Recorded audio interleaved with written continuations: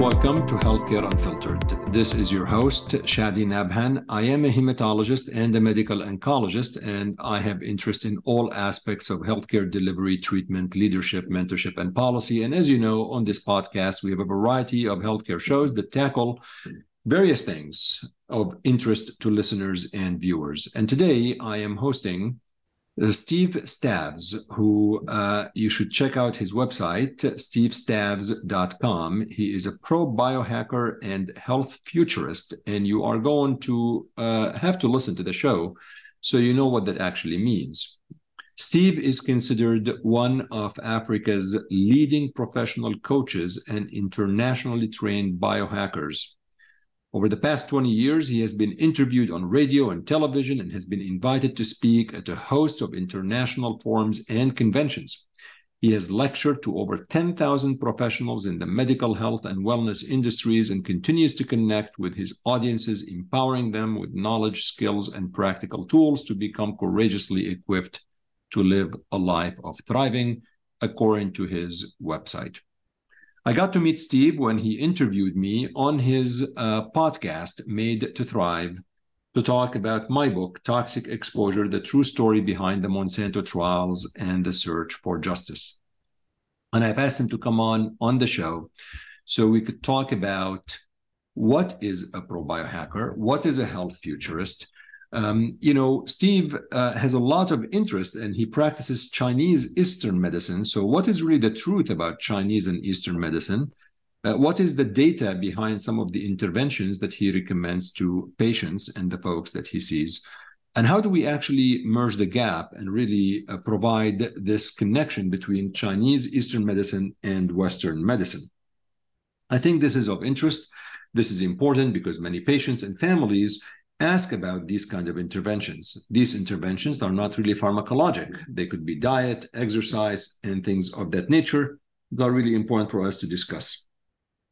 So I've asked Steve to come on Healthcare Unfiltered to talk to us about some of these things, about his background, how he ended up where he is currently, and what he recommends for the people that he sees every day.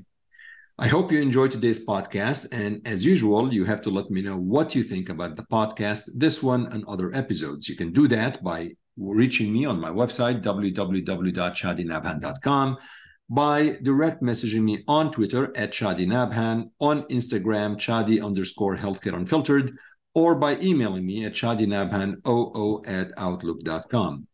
Don't forget to demand your Healthcare Unfiltered podcast t-shirt. If you are a loyal listener, you will have to email me and at least tell me that you subscribe to the show and rated the show, which you can do on all podcast outlets. I appreciate your support, and if you are supportive of my work, check out my book, Toxic Exposure, about the first 3 trials that I testified in against Monsanto, and I was an expert witness on behalf of the patients.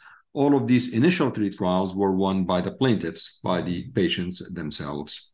Check that out, and you can find that on all book outlets, wherever you consume books. Without further ado, Steve Stavs on Healthcare Unfiltered.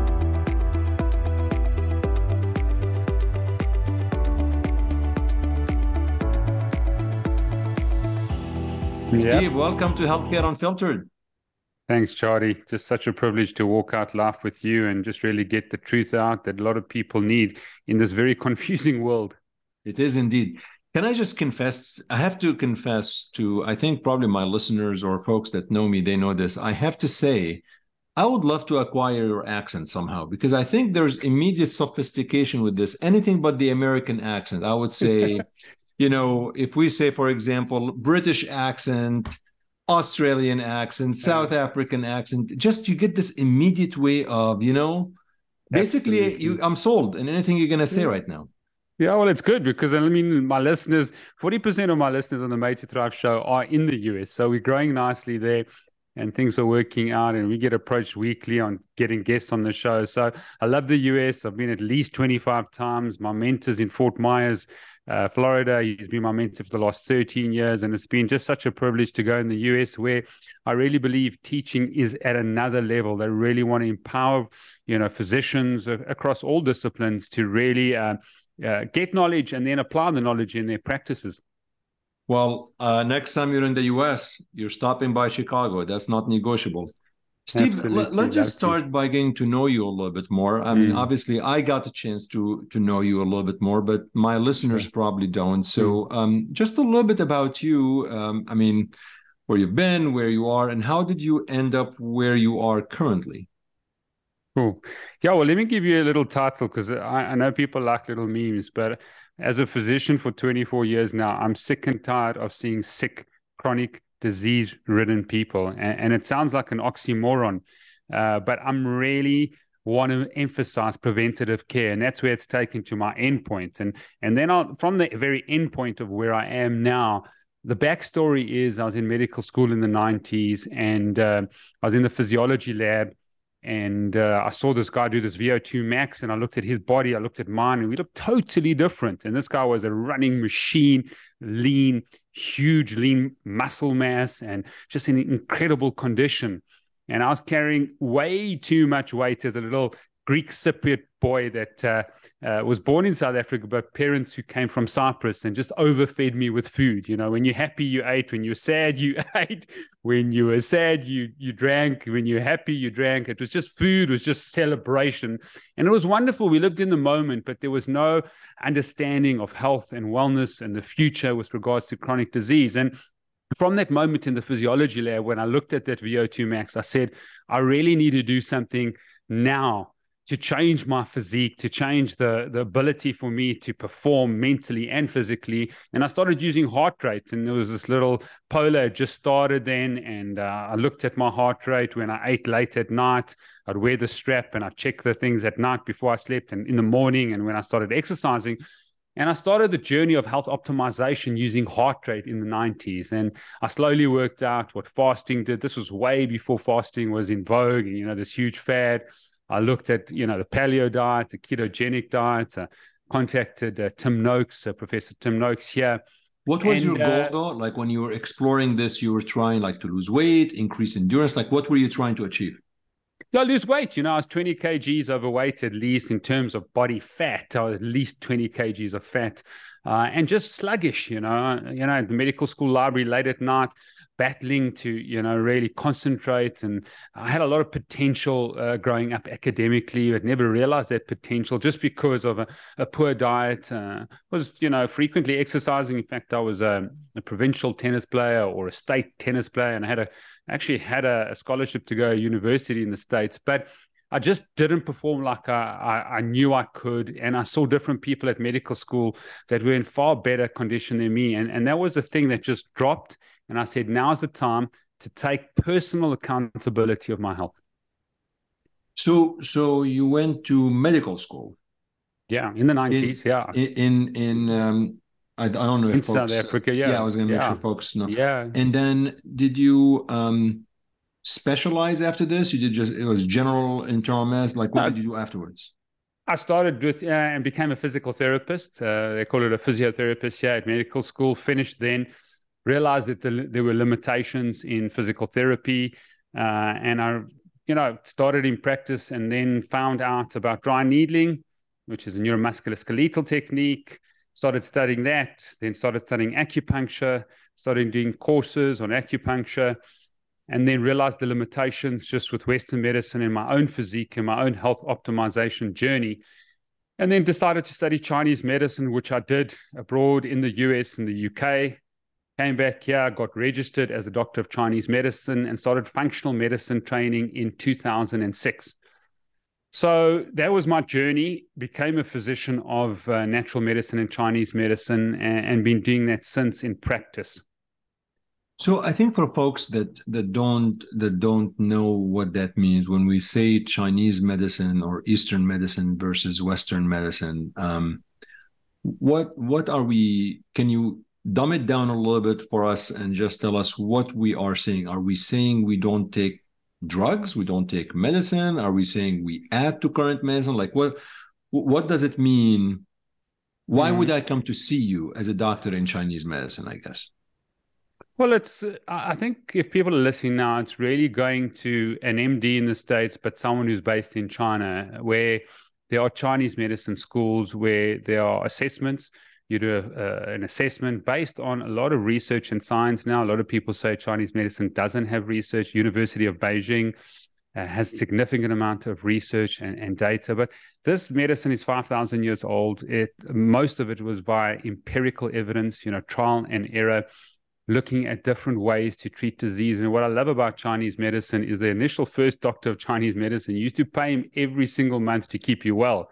You'd come check Charlie if you're eating the right things, doing the right exercise, your Tai Chi, your Qi Gong. You'd check on what what teas you were having. As soon as you got sick, you stopped paying him. Now, it was in his interest to keep you well and not have you sick. Now, that was a thing that came on, a light bulb moment to say, if we're going to prevent disease, we need a different model. Now, chronic disease was just escalating exponentially. You know what's happened in probably the last 25 years at least. But I love the model of keeping people well, keeping them in homeostatic balance, and looking at certain sort of variables and factors, whether it's tongue diagnosis, looking at the tongue, or getting a pulse diagnosis, looking at someone's pulse and making a diagnosis. And a migraine patient that comes to you as a doctor of Chinese medicine, there are 10, maybe 20, maybe 30 different ways you can treat them. And so you look at the root cause of disease when it comes to the symptomatology that you're presented with from your patient. So I love the understanding and the philosophy. I mean, we can get into the 5 elemental theory. I think it's going to be sort of getting people into the weeds. But Chinese medicine is really based on root cause disease. It links very much to functional medicine, at looking at things that cause certain patterns.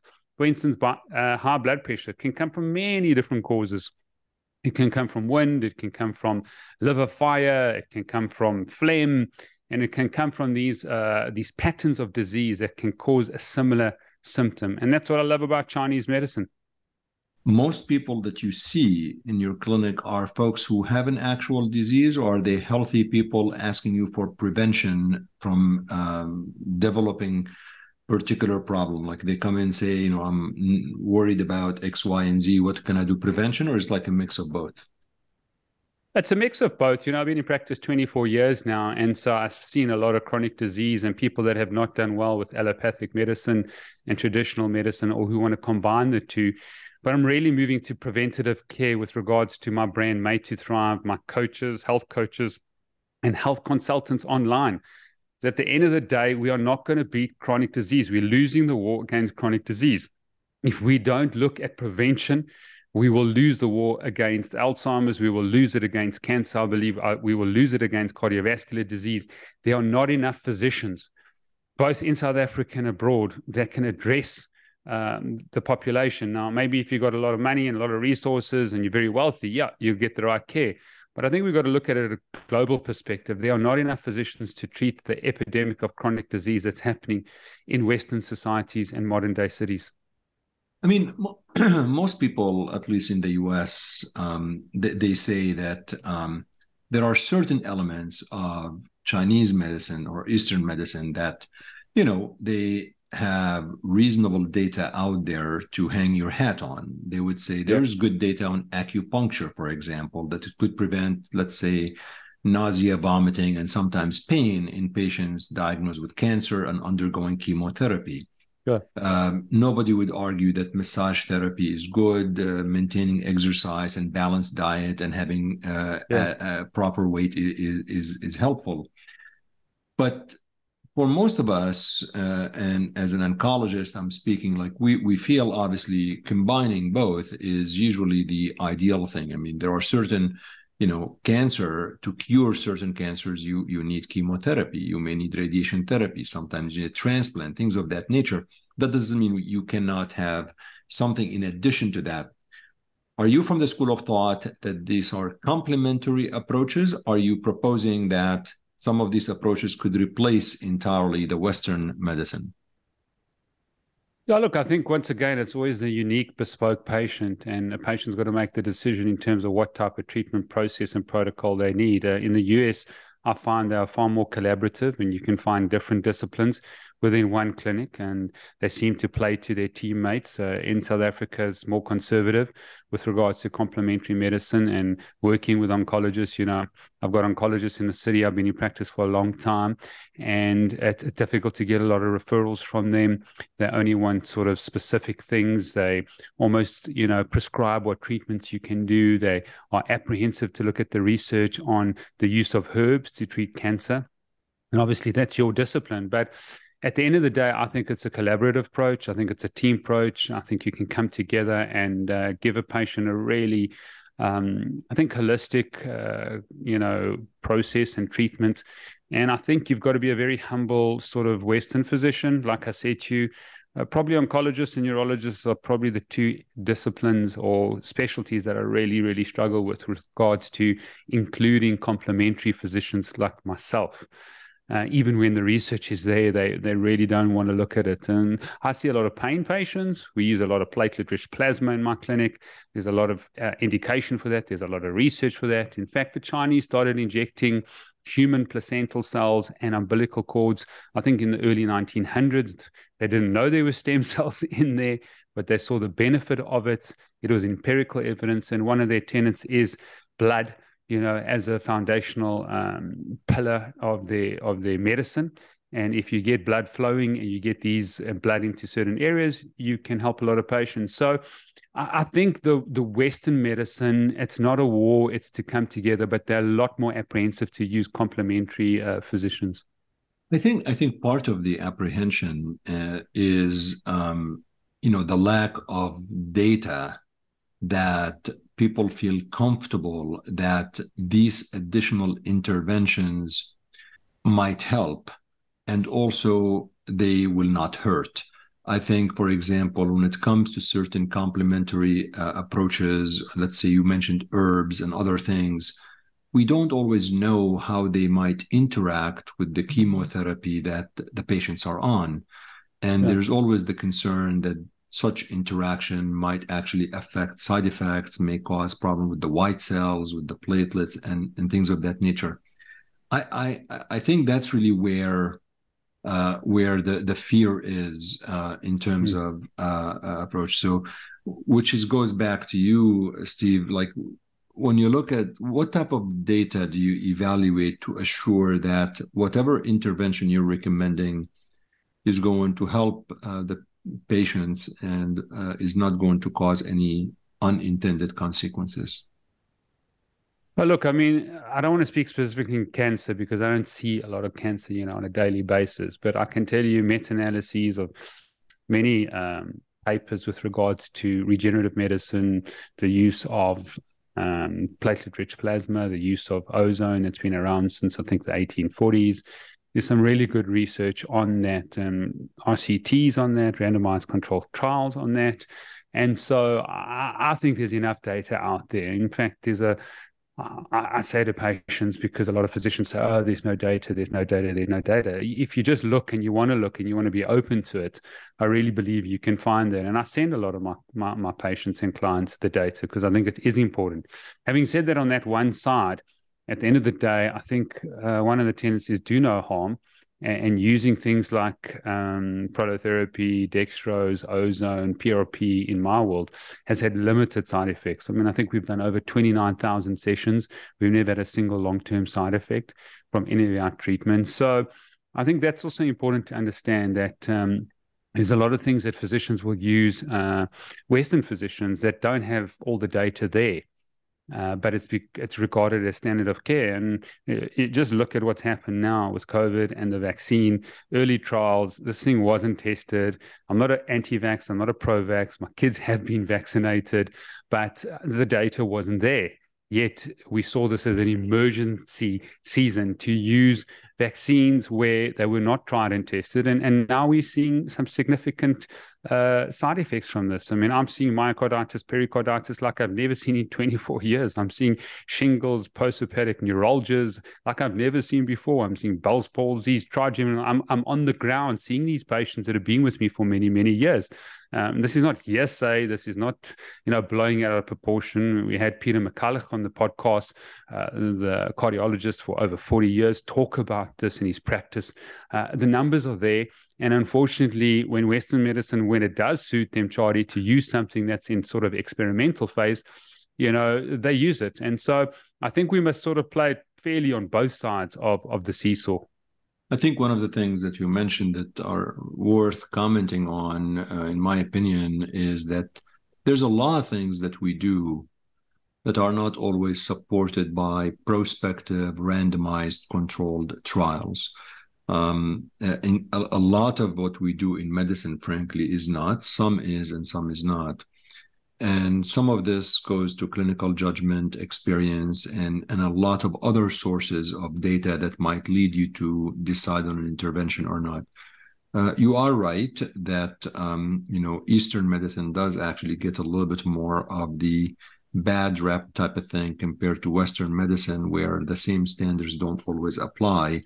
I believe some of that is indeed true. I do believe that the collaboration between the entire team members taking care of the patient is important. And obviously, patients are very interested in non-traditional approaches because of that. I want to talk specifically about diet and food and things like that, because I was looking at your website, which we are going to put with the podcast notes, and I'd like you to comment on that, Steve, so folks know what that means. So you do say you are a pro biohacker and a health futurist. So tell us what's a pro biohacker is and what's a health futurist is. But Charlie, let me just close the last loop. And obviously, I'm registered as a physician. That's the part of my life that I do almost on a daily basis, although Made to Thrive, where my pro biohacking and health future sort of title falls under. So I've moved into a space in terms of preventative healthcare and looking at patients and using functional medicine to prevent disease. We've pegged ourselves at high achievers, executives, middle management, to really try and look at their bloods, their genetics, the inflammatory markers, the amino acid markers, the essential fatty acid markers, look at their body compositions, measure their sleep with sleep trackers. So that's where pro biohacking and being a health futurist is, and that falls under that domain. So just to make sure that people understand the difference, and just to put the disclaimer on what we've said, it's not really medical advice at all. This is really to come together and just give a background of where I've come from. So let me explain what a pro biohacker, professional biohacker, and I think it's important that people understand. It sounded like you're a spy for the CIA or something. You're like hacking into my computer or something. You sound like my wife, Jody. She says, you got to change the name. I said, unfortunately, it's something that we are trying to make our own in Africa and to allow people to understand the term. And I give an analogy of what a biohacker is, Charlie, do you weigh yourself once a week or once a month? I probably do it once a month. Okay. I should do it more often, but I'm afraid of actually weighing myself, Steve. Do you check your blood pressure, Charlie? Unfortunately, I don't. All the time. You don't. Okay, so you're not a great biohacker. Do you check your temperature when you've got a fever? Yes, if I have a fever, if I feel a fever, yes. Okay, good. I think my wife is probably more a biohacker than me. Yeah. So anyone who takes measurements, whether your daily steps or you're checking your blood pressure, or you're checking temperature. Daily steps I do.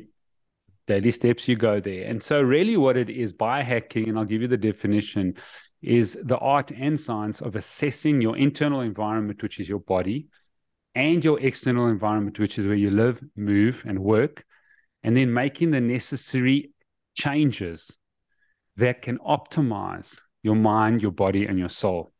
And so we look at humidity in the bedroom, we look at measuring possible mold toxicity, look at water quality, assessing that. So we look at anything that affects your system, whether it's your bloods. We do extensive functional medicine bloods. I did my first lecture on vitamin D in 2007. 13 years later, people started realizing how important vitamin D was for immunity.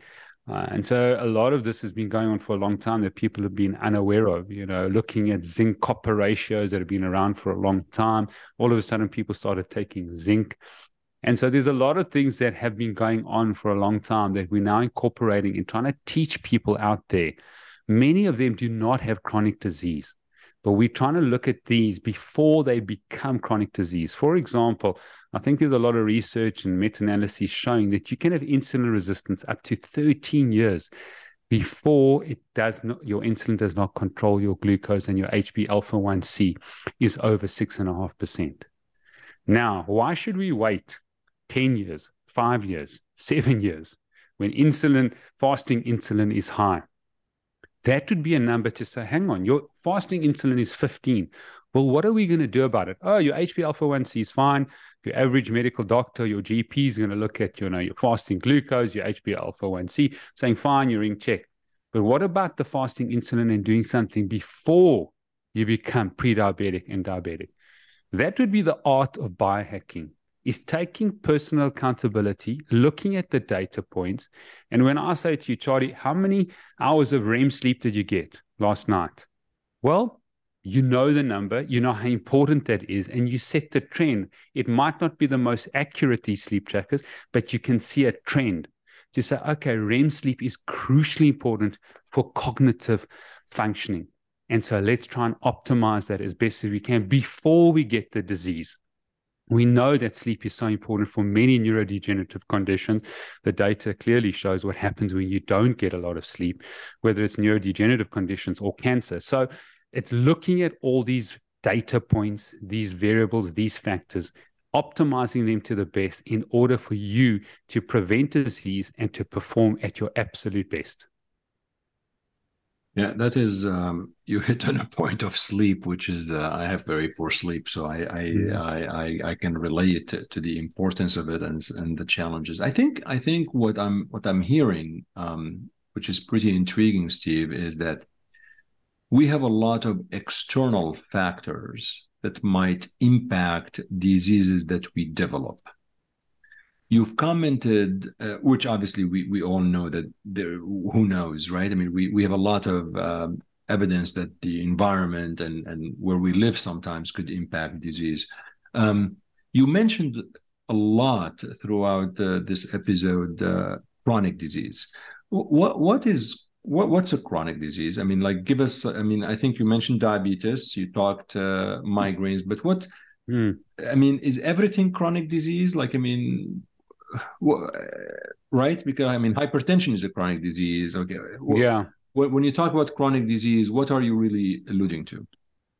I think to sort of 4 big categories that are killers that will affect both your mortality, one of these killers, or your morbidity, how you feel.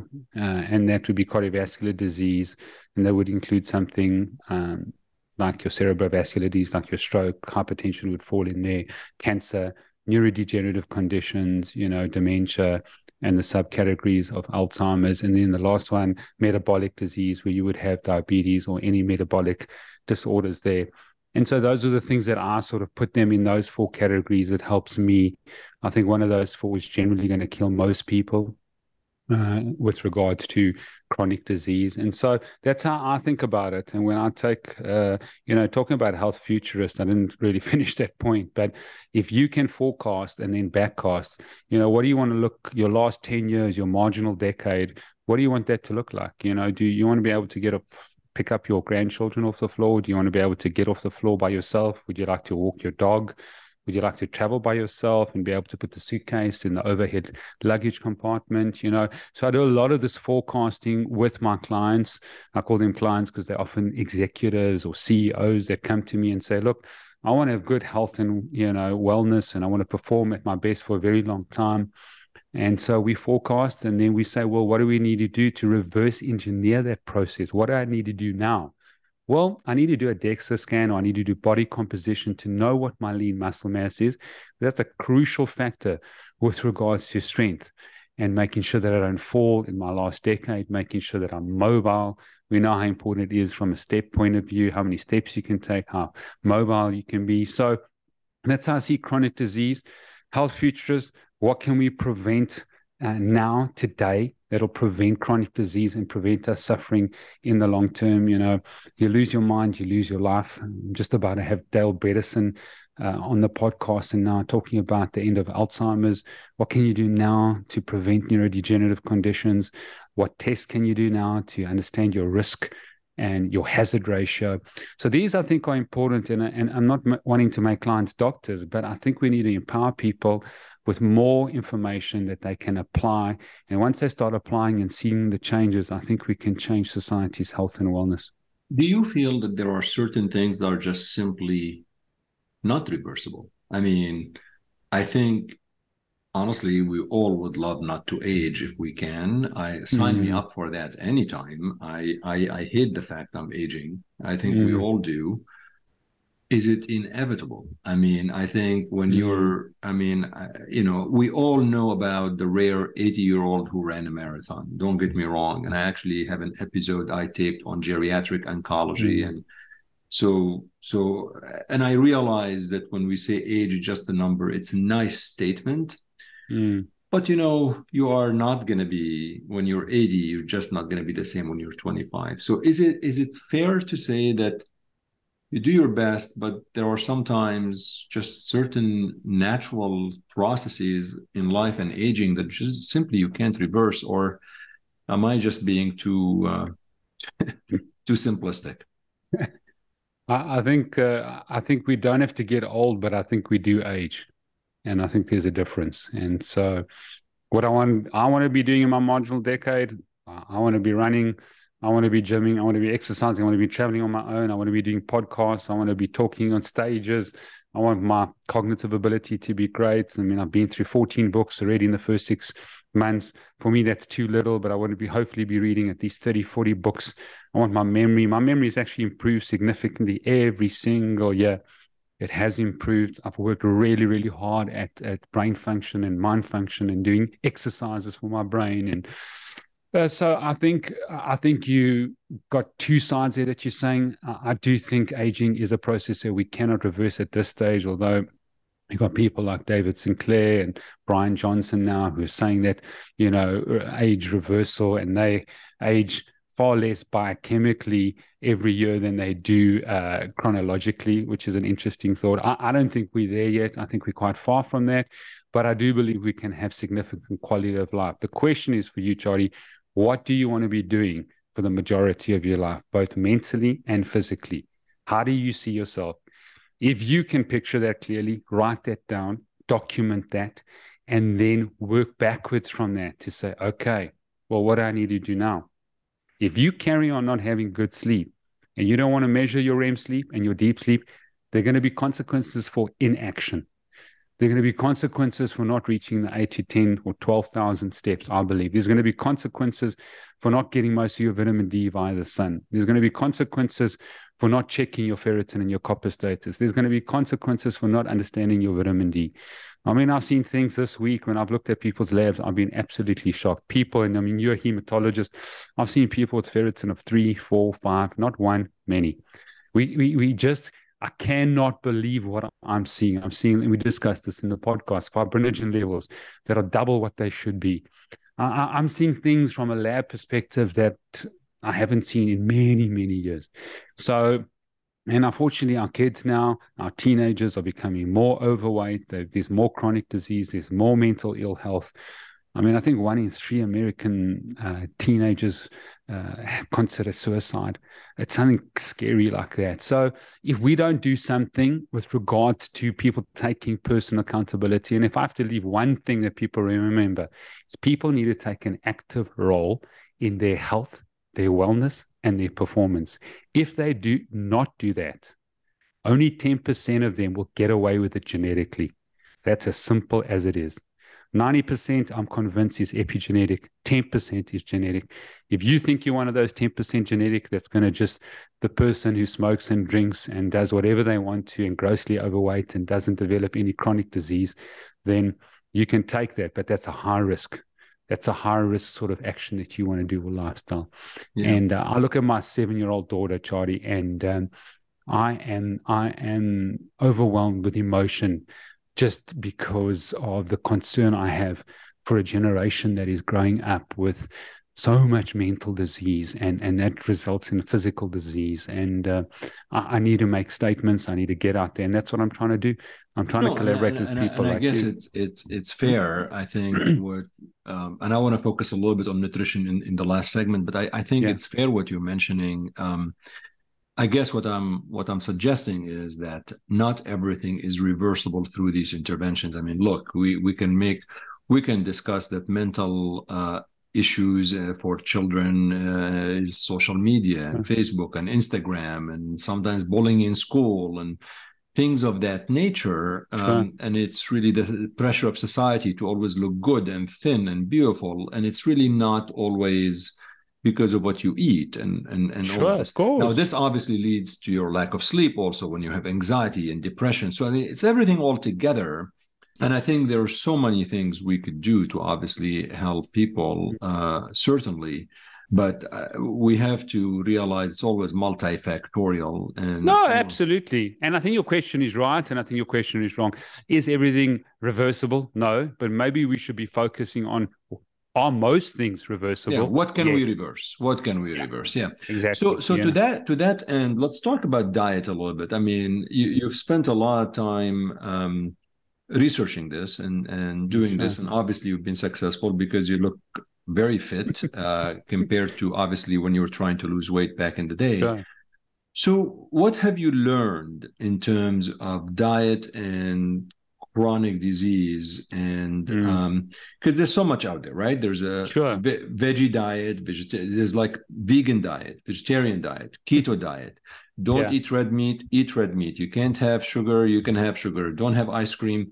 And do not Yeah. destroy my dreams and tell me I cannot have Mm. French fries because that's like a no, that is like there's a red line here, Steve. I gotta have some of my French fries once a month. I gotta have my French Uh, fries. Quality of life. yeah, look, I think people, if you're listening, and even for yourself, if you want to picture a tree and there's a low-hanging fruit, one of the most simple ways to change your health and your wellness is the low-hanging fruit of changing your diet. But it is the hardest.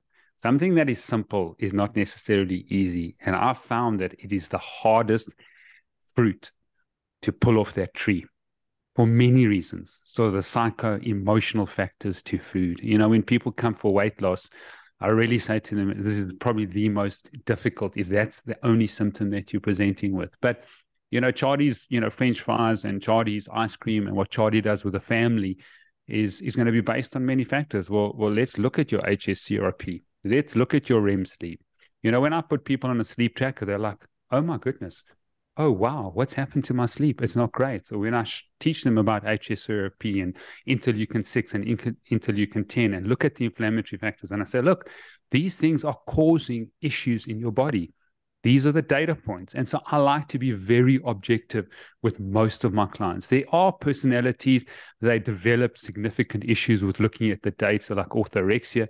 But for most of people that come to me, they're really open to looking at the data and saying, look, well, what can we do?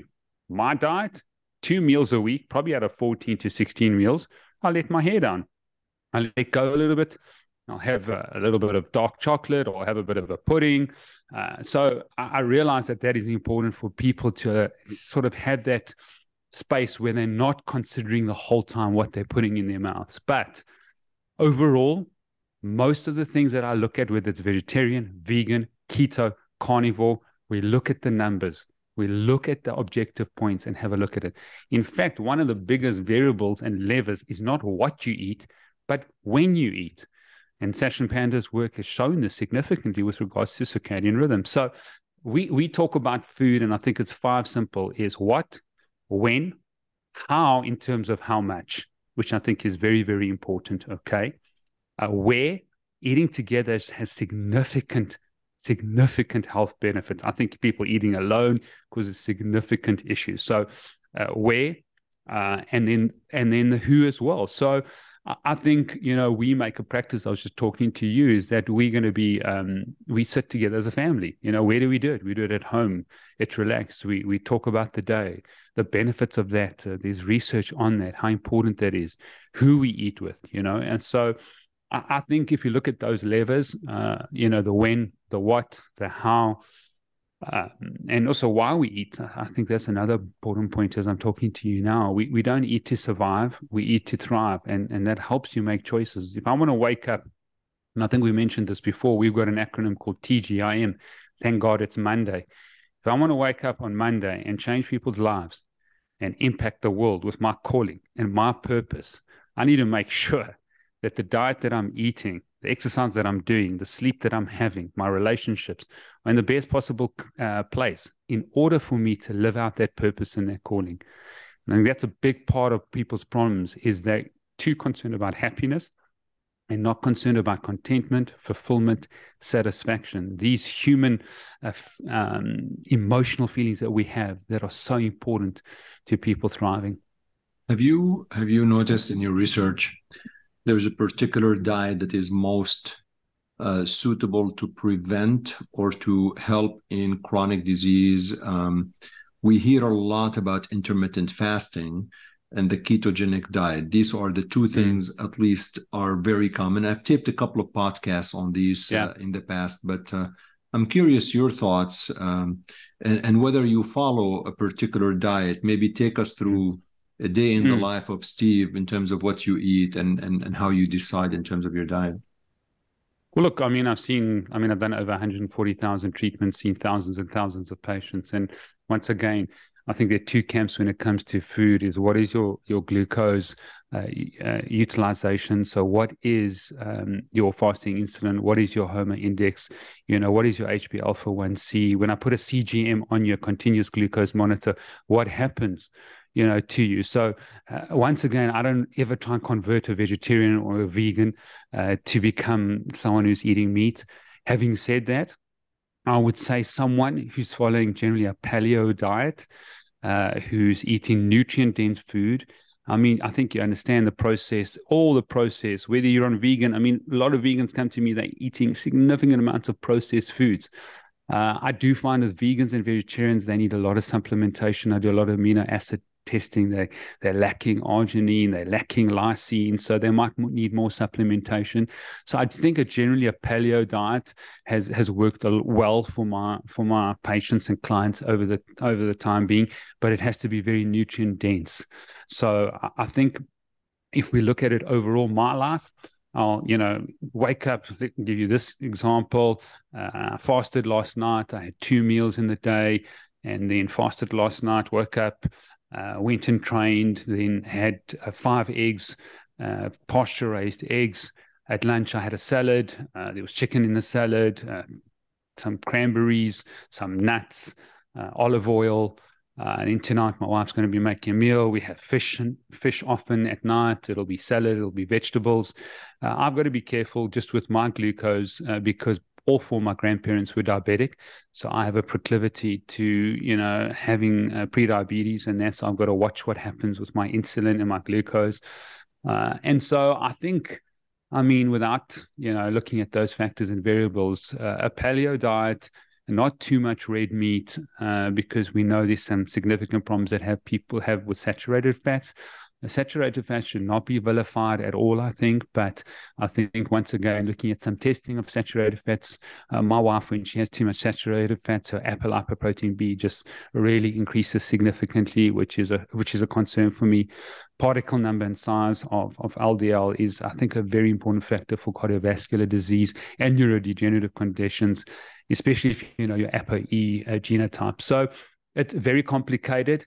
But at the end of the day, we've got glucose, which I've spoken about, and inflammatory markers. And I think those two would be very, very important sort of areas of discussion when it comes to someone's nutrition. The other piece that is maybe worth talking about a little bit is vitamin D, because you commented on that a lot, at least in the world of cancer. And there has been a lot of studies published trying to add vitamin D to a particular intervention versus the intervention alone. And so far, the addition of vitamin D to whatever intervention we are doing has not shown to improve the outcomes compared with the intervention alone. So while vitamin D is easily replaced with supplements or things of that nature, it just has not shown in randomized trials to really add substantial benefit. You commented on vitamin D a couple of times, and I'm curious to hear your thoughts as to, I mean, it's easy to tell somebody, hey, your vitamin D is low, just take a vitamin D supplements. And, both of my parents are on it and it's fine.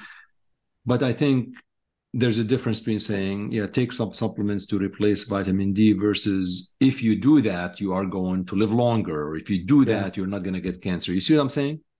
I got you totally, and I think you might be able to comment on the cancer research more than I would know. But if we look at autoimmune disorders and looking at the Scandinavian countries, the further you move away from the equator, the greater the lower your vitamin D is related to. And I know there's autoimmune research on this, what happens with low vitamin D.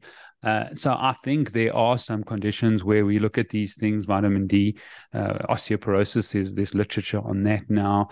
In South Africa, we will look at labs. If you're 30 NGs per ml or lower, then you have a significant risk of, causing osteopenia and osteoporosis.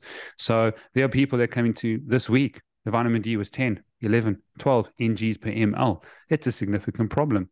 Never mind getting to 30. I mean, under 30 now, I think there was a lot of research now on immune function with regards to vitamin D, making sure that it's above 30. When I started functional medicine, the range was 30 to 100. We used to keep patients at 60 NGs per ml. So I think if we had a look at a deep dive, maybe not on cancer, but on many other conditions, if we look at the Sardinians and look at those blue zones areas, I think we're going to find that their vitamin D levels are at a significant higher level because they're spending a lot more time outside, and maybe they're having a lot more oily fish that got vitamin D in, or grass-fed butter. That's by sort of animals that eating like out in the pasture.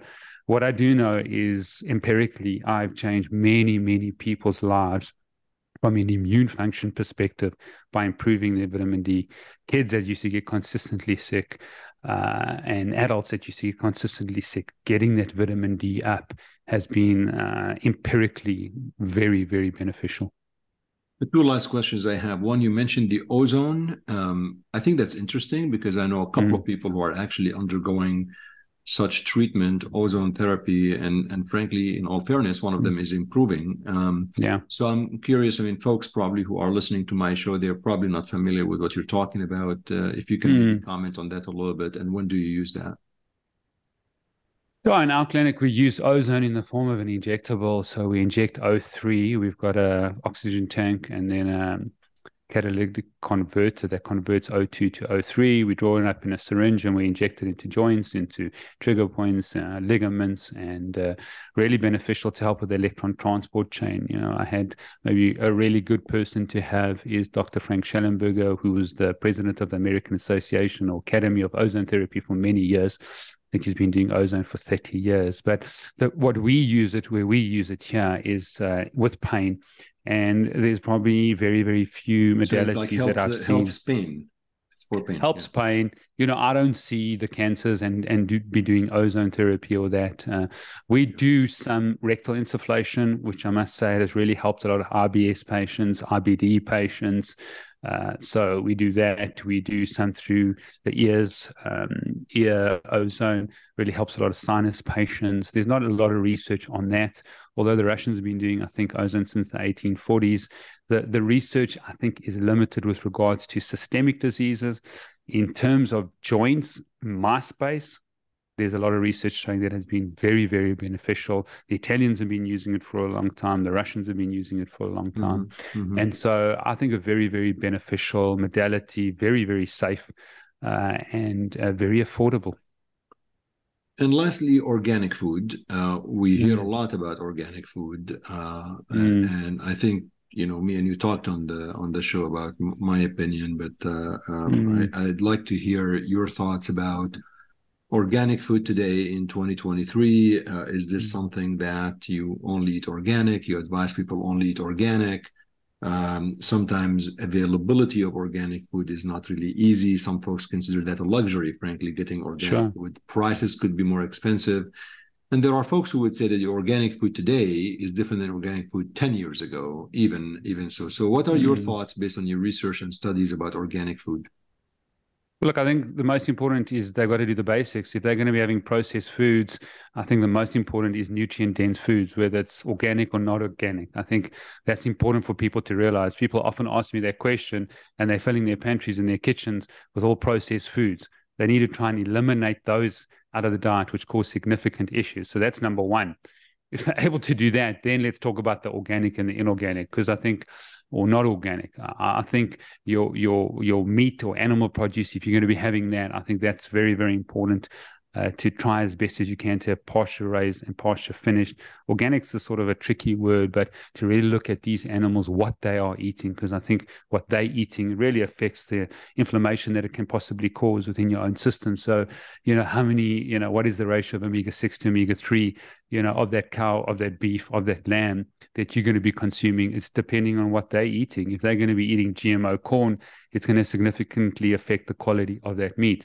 Having said that, I still think if you are eating nutrient-dense food and not processed and packaged food, not with a label, I think that's the most important thing you can do. I think it's far more important to get rid of the processing, get rid of the packaged foods, get rid of anything that's got a label on it. Does it grow out of the ground? Does it grow on a tree? Does it walk around on the earth? Ask those questions. And I think if you ask those questions, you're going to be in a far better place. I mean, there's so many studies with like the standard American diet. Most of the time, people feel incredibly better on a vegan diet because they've cut out the processed things, or they feel better on a carnivore diet because they cut out all the processed food. They feel better on a paleo or Mediterranean diet because they've cut off, all the processed food. So I think that's the most important that people can take away from. And, I'm a huge believer that what's caused a lot of uric acid issues, what's caused a lot of sickness and disease is liquid calories in the form of sodas and fruit juices. So that's something I really try and get my clients and my patients off first, is this prolific amount of sugar and fructose that really floods your liver and causes significant issues in the system. Even with my daughter, when she wants to let go, I'd rather let her have a chocolate biscuit than have a soda, because it's very difficult to have a lot of chocolate biscuits compared to the calories and the quickness into your system that causes, and we know NAFLD is causing a lot of significant problems all over the world. I think it's going to be the highest amount of liver transplants, NAFLD. So those are the basics. I think can't reiterate how important it is to eliminate things. Steve, before I let you go, anything I should have asked you that I completely was off mark, did not ask you, would like to leave listeners with? I think if people listening out there, your purpose and your community, the people that are around you and who you serve, the people that you trust, the people that you're going to trust with your parents or your children, I think is crucially important for your health and wellness. Your purpose, being able to articulate that and knowing what your purpose is, that you can stand up on a Monday morning and say, thank God it's Monday, and not wait for weekends and not wait for holidays. These two important internal drivers are fundamentally important. In fact, it's where I go, because people need to spend time, resources, and work and have an active participation in their health. So purpose and community being the greatest drivers to help people adopt a very healthy lifestyle. Steve Stavs, thank you so much for coming on Healthcare Unfiltered, talking about Chinese, Eastern medicine, pro-biohacker, and health futures. Thank you so much for coming on. Yeah, what a privilege, and just want to wish you all the best, and thank you for having me on the show.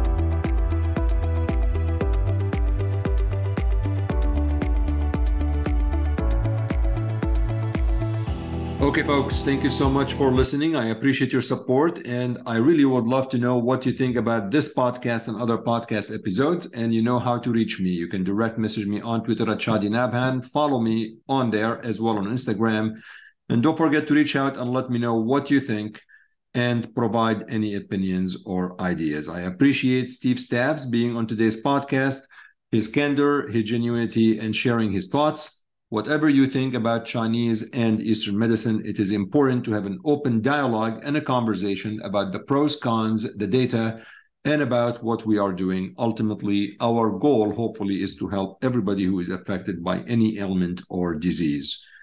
Don't forget to check out my website, shadinabhan.com. And before I let you go, I'm going to leave you with a saying by Martin Luther King Jr.